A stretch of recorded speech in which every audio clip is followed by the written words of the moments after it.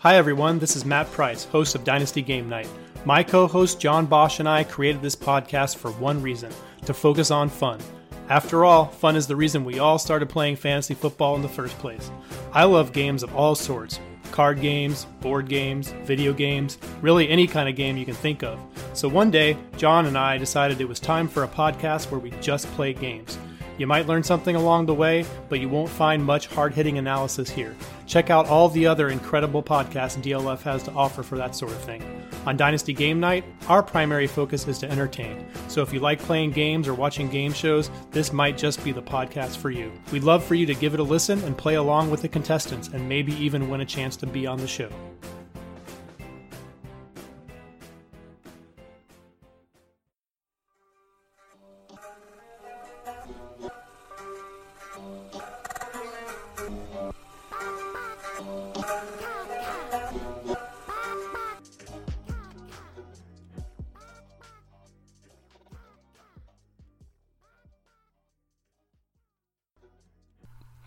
Welcome back to the Dynasty Crossroads. This week I've got a multi-part episode with Zac Reed from the Dynasty Dummies podcast. This is part 2. In this section we mostly talk about Henry Ruggs, also a little bit about the Combine, and trying to gauge how players evolve into the NFL in terms of the role that they played in college versus the role that they can play in the NFL, or we think they can play. And also some interesting thoughts about how different landing spots could be better or worse for different players based on how well they showed out in college. But again, the overall theme is mostly Henry Ruggs, yes, no. What are the arguments for and against him from an analytics perspective, me, and from a tape perspective with Zac Reed. So thanks again for checking us out. I'm just going to bleed right into the rest of the interview. Hope you enjoy it. Thanks very much. Let us know on Twitter if you enjoyed it or didn't. At PA Howdy or at TacitAssassin13. Thanks. I do react rather strongly because I think it's Christopher, I forget his Twitter handle. Wooey the Woo Artist. I believe you. Up, dude. Yeah, I know you, but Chris Bean. At Christopher Bean. Okay, I'm with you now. I enjoy talking to him a lot, but I think it's him that mentions every year that the fantasy douche, who I don't think I ever had the pleasure of knowing, although he sounds awesome, used to say the exact same thing, that talent at the elite level is pretty much even. I've always reacted really strongly to that, because once you're dealing with a smaller group, you can create a bell curve, essentially. Yeah. And you've got DeAndre Hopkins in the center, and we've got other people at either end. There is talent differential. Right. But I do, when you decrease the context there, yeah, right, that is relatively even to some level. So I still fight with them about that.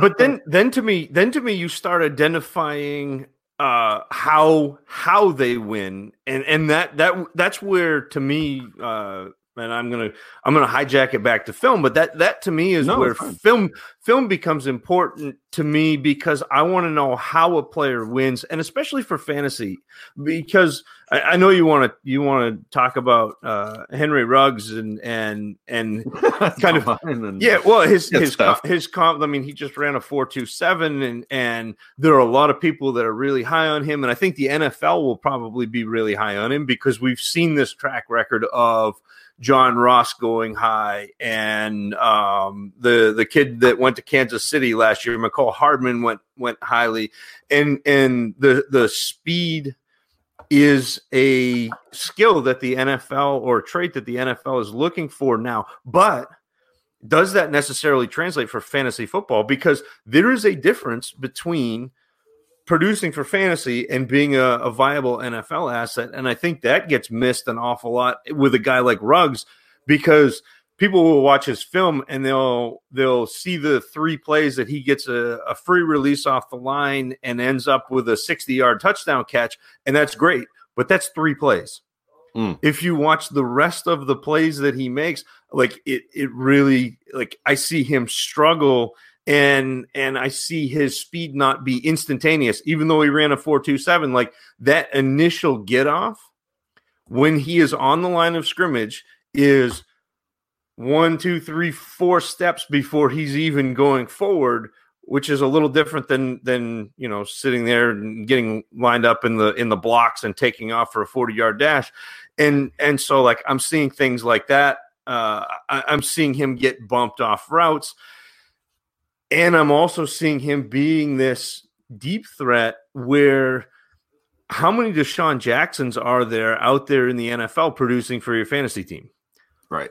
I would argue there probably aren't as many as there are guys who get down the field and stretch that field out for players underneath. And that's very valuable. I mean, even Hollywood Brown this past year, like he was fine as a rookie, but I think the biggest part of his production was clearing things out so somebody like Mark Andrews can eat underneath. Mm. And so I think that's the big thing that we miss with the context and film, like especially film. Like I'm going to cannibalize. I'm going to attack my own people for a minute because the metrics say, and you'll be able to articulate this better than I am, but the metrics essentially say Henry Ruggs did not earn much at Alabama. And I get that. And then actually, I think it's Chris that keeps saying that even the top 3 receivers at Alabama didn't earn much. He said there's a Julio Jones size gap in the targets that they didn't take. And so look, is Ruggs going to be an NFL player who is going to be good for his NFL team? I think he is because he's very fast and he can run down the field and bring a defender with him. Is he going to produce for your fantasy team? Maybe every couple of weeks he catches one, but that's right. That's not somebody that I'm going to bet on, especially in the first round of a rookie draft. Like I'm probably going to have this conversation a lot and never enough time. And I'm not good at shrinking down my points to some easily said soundbite. I'm just not. And so I'm never going to be able to get it out. And hopefully people can find it for themselves. But I do want to have an expanded conversation on this because look, especially right now, like I'm not joking when I say eventually I'm just like, okay, we've got to stop being uncertain. You just got to make calls. Because frankly, I think half of the fun of this is getting it right and wrong.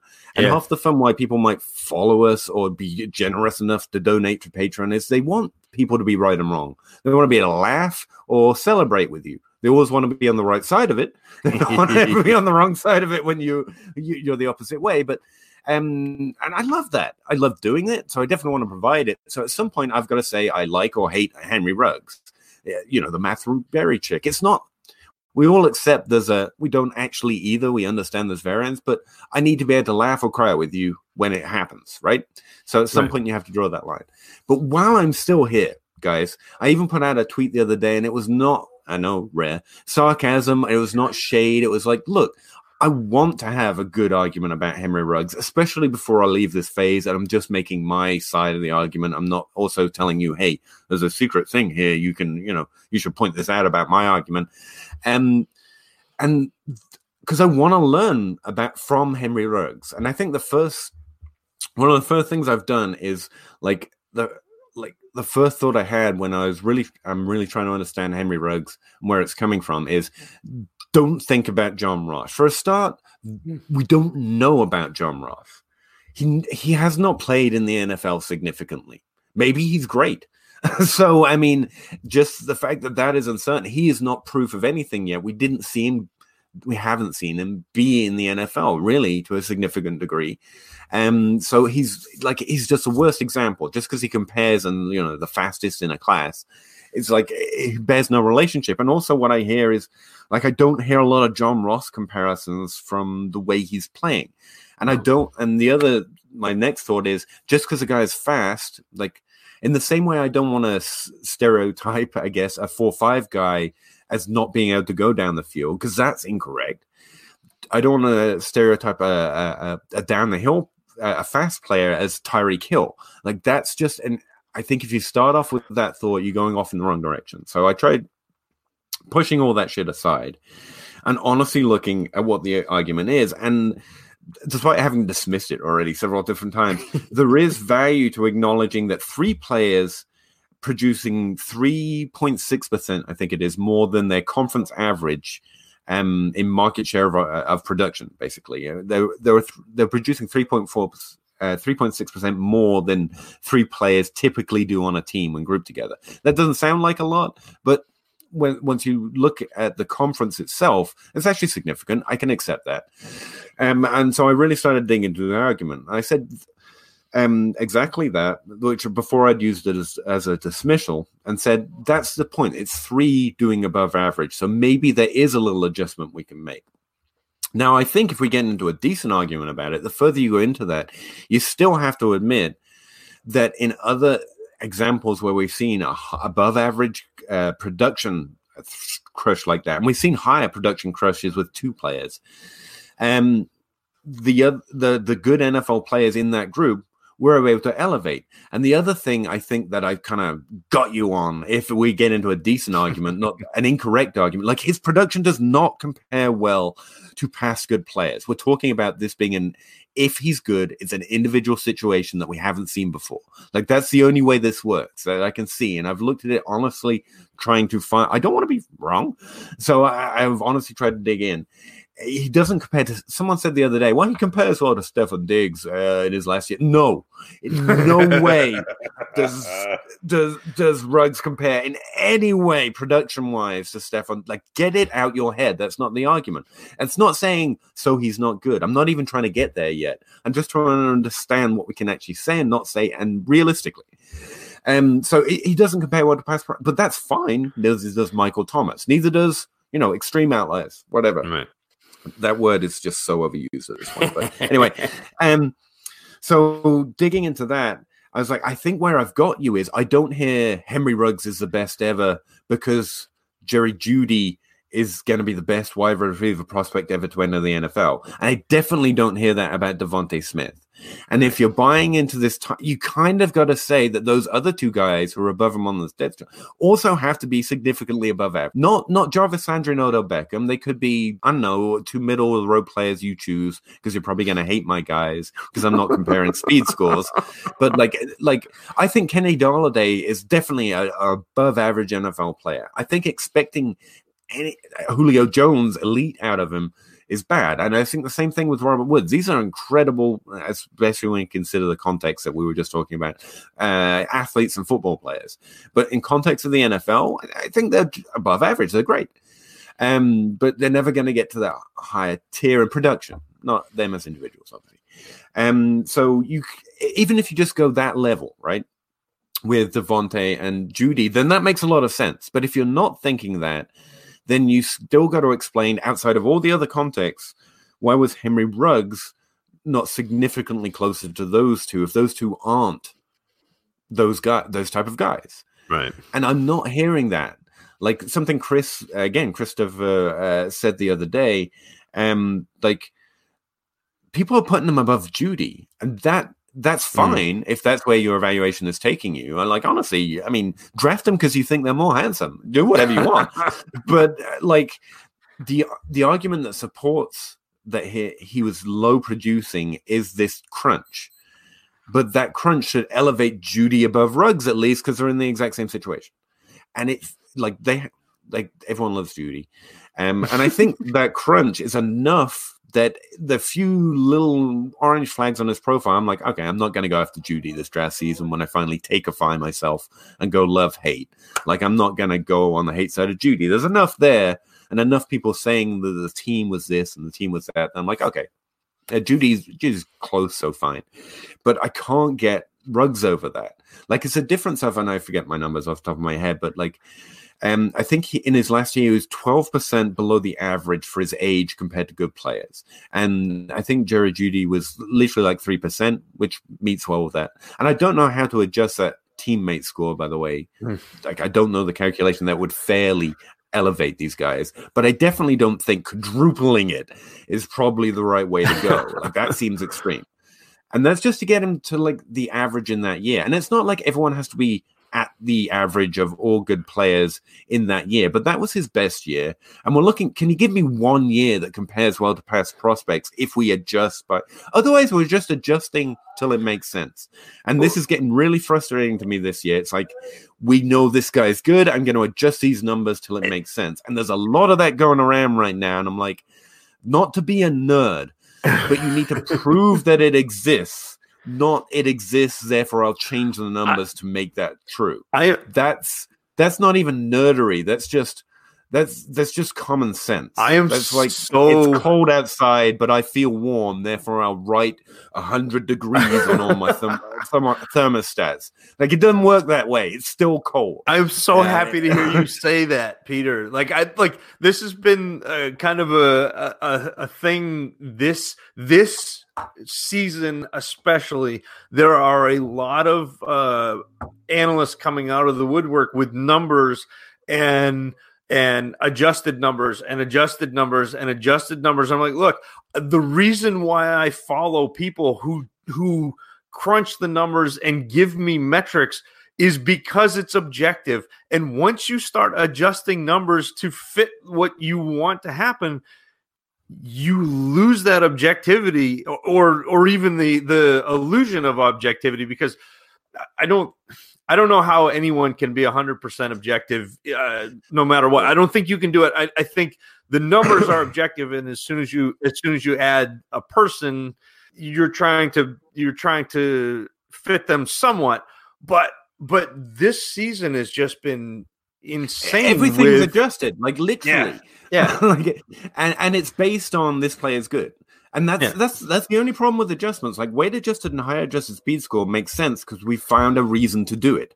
Like, being big and running a 4.5 is better than being small and running a 4.5 in terms of how athletic you are.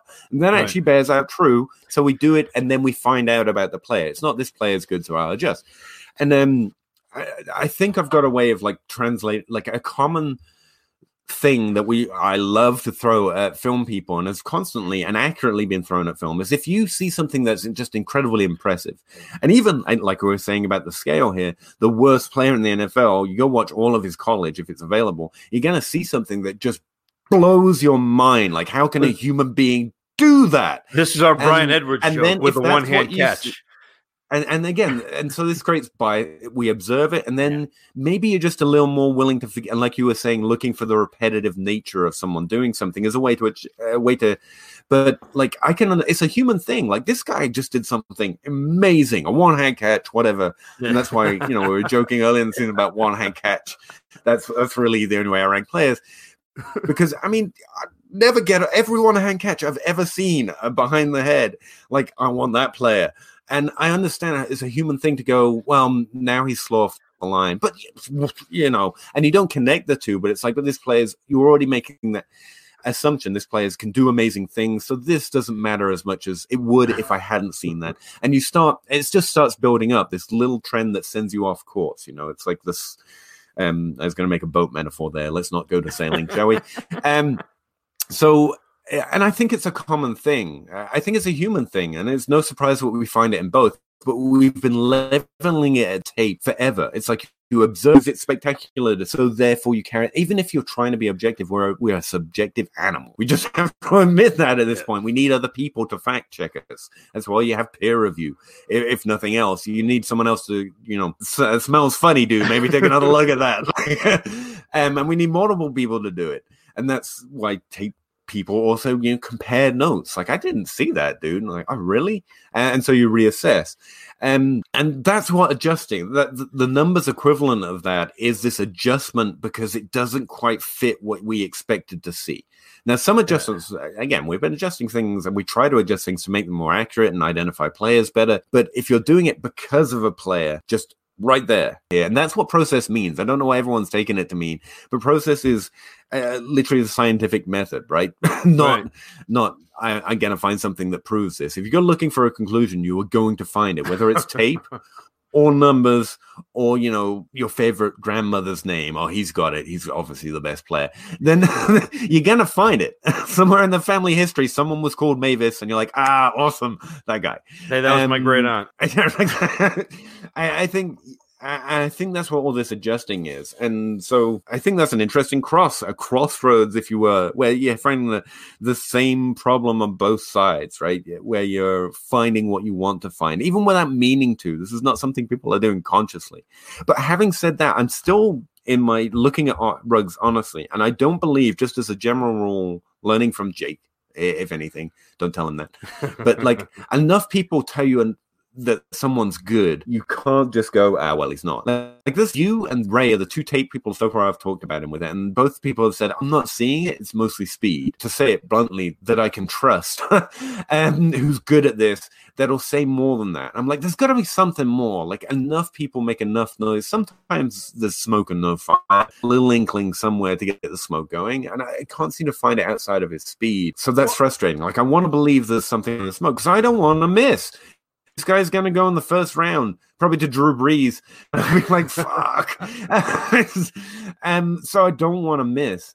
But this is what I can say at this point. If him, Rago, and CeeDee Lamb go 1, 2, 3 in the draft, not going to happen, obviously. And the landing spots, receivers I've ever seen in their life. So it's equal. Like, at this point, if we're talking, if everything else is equal, I'm going to fade Ruggs over those three. Yeah. I'm going to fade E if he has a slightly worse situation, Golden Gandy.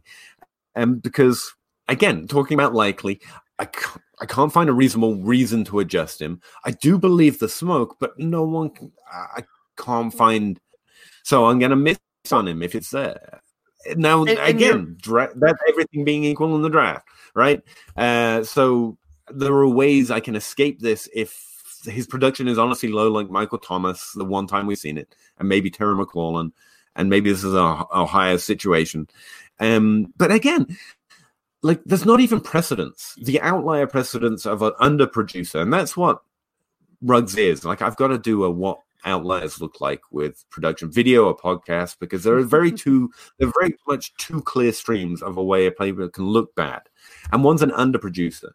And now the reason that's interesting is it's the only place I can find exceptions, like extreme exceptions, like you late producers, you've got Brandon Marsh, Vincent Jackson, who came from community, so slightly different situation, but they have big last years and nothing else. And I'm like, well, at least they have big last years, even though I write off guys only with big last years every year, because most of the time it doesn't work out. And so there are a few exceptions in the league, but they're from long ago, and Brandon Marshall had ish. I can normally make some kind of argument around them. But with the underproducers, Michael, maybe, and when you look at those guys, or even if you want, like, there are some that are marginal, like maybe Will Fuller. I think he would have been good if he's healthy, right? I think that's a miss in terms of his overall average, and peak production helped, and peak late production at that matter. So maybe we can add him in, but when you look at their situations, no one's saying, well, the third best guy is an NFL. Like, that wasn't the reason that the production missed. So there's no precedence to this. And I think, like, I want to have the actual argument, not before I, just start having the fun argument. And that's an issue as well. It's not just say he was an underproducer. It's that when we look at underproducers who we might have felt, in fact, wasn't their situation for this idea, which is fine. But again, understand what we're talking about. It's something unique that's never happened before. So I'm going to fade towards the other shit. Your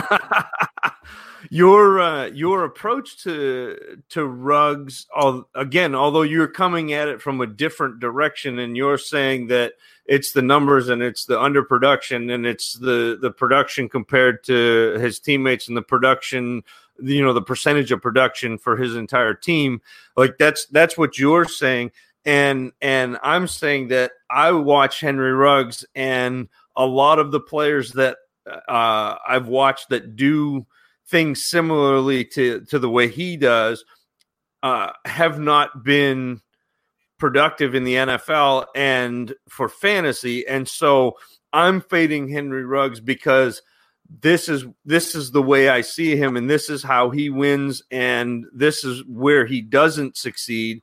And the places where he wins, again, are great for the NFL, but not great for my fantasy team. And so we're getting to the same point from two different roads. And that gets me back to what I use the numbers guys, the people like yourself who crunch the numbers and who present the numbers in a way that a dummy like myself can understand. So, you and Miguel and Kyle and Addison Hayes and George Kritikos and like everybody, Frisco, Josh Hermsmeyer, all of these people who are crunching numbers and presenting numbers in a way that I can understand, help me with my process, because if I arrive at the same place you do, even though it's a different road, we still get to the same destination. That makes me feel better about things, because I know that the people that I trust with analytics are doing the same thing. They're mitigating failure. You're making bets based on the best probability. You're not saying that Henry Ruggs is a bust, period. You're saying that Henry Ruggs's profile looks like a bust, and so I'm betting against Henry Ruggs, and I'm willing to miss out, and I'm doing the same thing. And it when you arrive at a different conclusion than I do, that's when I go back and watch again. And I feel like that's an important piece of this whole thing. And I've been watching we have this every year, the analytics versus film and the debate and who's got it right and who's better and blah, blah, blah, blah, blah. And everyone wants to be the best, and everyone wants to have the greatest new metric, and everyone wants to plant their flag. And this is my guy, and I saw him first. And, and really, if you're cutting off your nose to spite your face if you're not paying attention to both sides of this, because neither side has it exactly right. And I don't think there's a way to, even if you marry the two, I don't think there's a way to be, well, I mean, you can't be 100% accurate, but I think you just, again, you're mitigating failure. You are taking, if your profile can say with 30% certainty, I'll air quote that again, but say you can give me a 30% better chance, and my film can give me a 25%. I'll give you the extra 10%. But if together I'm gaining 10% or whatever, that I'm gaining that over everybody else. And that to me is the importance of A, knowing who you're listening to, and B, being able to marry the two. Right. I can if anyone wants it, I can give you the positive on Henry Ruggs. In his last year, he was the wide receiver 3 for his team. Now, I measure that by the percentage of yards he had for his team. So he's the third highest producing yards, basically. Based on the conference, so not measuring him next to the Big 12, and that's not as big a deal as some people make it out to be, but just in the conference, that's about 3 or 4% above a wide receiver 3's production. So he was significantly above average for that position on the depth chart. That's a positive. He was incredibly productive for the number of players he was and where he's playing. And now that's kind of funny, but it sounds backhanded. He's a good bad player. Yeah. Wide receiver 3. Now, he was 12% on his average compared to good players, is below average, is what I'm saying. So in his last year, which, some people argue for the most important year, it's been considered the most important year for a long time. I tend to find the average more helpful. But anyway, that is interesting. But you can't conference adjust that too far. Again, like I said, I think people overrate that. The difference between the Big 12 and the SEC with Ruggs and Judy, the number one wide receiver average is 2 or 3% higher market share. So it's not that there's such a difference in competition level for opportunity that we can adjust this 12%. That's right. Just a little unreasonable. But we can say for the role he was playing, and I've really been having a lot of luck with myself and that podcast. I thought it was a good one. I don't hear much about what's good or bad on my podcast. No one mentions it. So I thought it was good. But comparing, if we evaluated the NFL this way, right? You see how shitty, but also how definite some things are. And so here's what I'd say about the landing spot in the NFL with Henry Ruggs. And this is me trying to look for the fire. I can't tell you if a high producer is Jamison Crowder or Robbie Anderson or Allen Robinson and DeAndre Hopkins. I can't tell you the difference just using market share. That's the ranking problems. I can tell you they're significantly better or worse on the team. And as a wide receiver 3 who is significantly better at that, and maybe wide receiver 3s tend to be the downfield receiver. I think that's a stretch, but let's just say it. So let's say he's significantly above average playing the role he was playing. It's a stretch, but okay. What I would say is based on the fact we can't adjust too much between conferences, that looks like a player more like, I would guess, and this isn't, I can't put a certainty on likelihood, but what it makes me think of is that Crowder and Robbie Anderson is another one compared to Allen Robinson. He's going to need a softer situation, not in terms of easier schedule or better quarterback, but in terms of level of competition for opportunity. And so you almost want a worse team. I think that is all a stretch. And we want good teams for good players and good quarterbacks. So mostly that's probably overlooking it. But does that sound reasonable? Like a guy who can produce above average compared to most players needs a softer situation. Like we've seen signs from Crowder and Anderson in the NFL that they were good. They were just not good enough by themselves. And so when the situation becomes soft and they're the 2 best players by a clear wide margin, then suddenly they rack up the market share and they put up fantasy significant numbers, which they had shown signs of before, but on other depth charts where the situation wasn't as soft or as helpful, because the Jets were throwing it around a little bit, that they were able to suddenly have this high mark in the echelon last year with Allen Robinson and DeAndre Hopkins in terms of percentage of team production. Yeah, so I think that checks out. I mean, I think that bad teams don't have as many good players, and so if you end up as a decent player on a bad team, you're going to end up with targets. But I think as you sat there and talked about that, to me, the argument in my mind against Ruggs is if he was a number 3 wide receiver on his team at Alabama. Okay, he goes to the NFL. Chances are he's going to be a number 3 in the NFL. I mean, just because, and now you start to think about a 12-team fantasy league where you're starting 3 wide receivers. Well, how many wide receiver 1s are there? Okay, there are 32. All right, so now we're at 32 out of 36 startable wide receivers. How many wide receivers? And you get 3 teams where the wide receiver 2 every year produces in the top 24. Okay, so now you're at you've even got a smaller group. Yeah, exactly. So like how many wide receiver 3s are going to be a player that you're going to plug in for your fantasy team? And are you going to spend a first round pick on Henry Ruggs, who's going to be a wide receiver 3 in the NFL?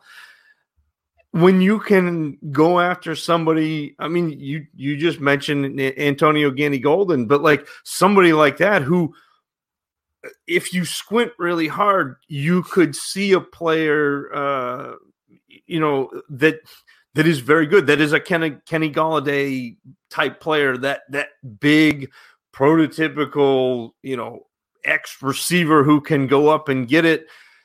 You can. Why would you spend a pick on a player like Henry Ruggs, even though the NFL did? And I know, like somebody tweeted at me, and it might have been Michael Zingone. I can't pronounce. Yeah, and he tweeted at me when I posted my ranks, and I had Ruggs low. In fact, Ruggs is outside of my top 10 wide receivers. I got Michael Pittman above him. I've got Brian Edwards and Tyler Johnson. I've got a lot of players above him. And he said, well, you're going to have to adjust when you see draft capital. And I said, maybe, but not much, because he's not that profile is not a player that I want on my fantasy team. And that's why I'm trying to make the positive argument for Ruggs, because I think what you said is just perfect. And that's normally where I go with it. Like, college team that might have NFL talent to an NFL team. Talent. So that's what that's another way of looking at that weak team idea. Because if you're going to profile more likely as the third wide receiver, on some teams the third wide receiver is the lead wide receiver actually. But if you go to a weak team and now suddenly the wide receiver 2 is not NFL level talent or significantly less competition, then suddenly Ruggs isn't a wide receiver 2 for that team. He's a wide receiver 2. And how about the wide receiver 1? If you're on a bad team, that guy is easier to compete against. And so suddenly you're a 1B. And that's an easier path for someone that hasn't displayed being able to overcome talent in terms of the production for his team. And like you were just trying to draw out, it's not like those roles aren't valuable or those players aren't good, but we're looking for fantasy points and yards. And if you're getting share of what that team's putting up, even on a good offense, that's typically not overly relevant for an NFL team. Okay, that was part 2. I mean, Zach, we're talking about Henry Ruggs. Part 3 more bleeds into a broader conversation about other 2020 prospects and what we think about them at this point in the evaluation process. All right, see you in part 3. Thanks again. Bye.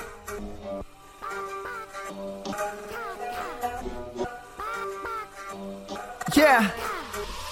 Chicken or crow, crossing the road, go. Clicking a poll, Twitter is gold, player unfold, so. Jake on the table and Nate on the plays, though. Pete enumerates the plays, they're analytical. Picking my nose, don't really know if I like that.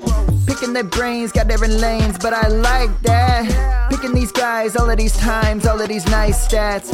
Picking apart, the film is an art, always a fight back and forth. There is no order, they disorder more and more because the players ain't no older. They some hoarders or some mortars, dropping bombs without no borders. Jake got that I like mortar, peak grinding numbers like molars. I don't know anymore, I am at a crossroads. Chicken or crow, crossing the road, go. Clicking a poll, Twitter is gold, player unfold, so. Jake on the table and Nate on the plays, though. Pete enumerates the plays, they're analytical. Chicken or crow, crossing the road, go. Clicking a poll, Twitter is gold, player unfold, so. Jake on the table and Nate on the plays, though. Pete enumerates the plays, they're analytical.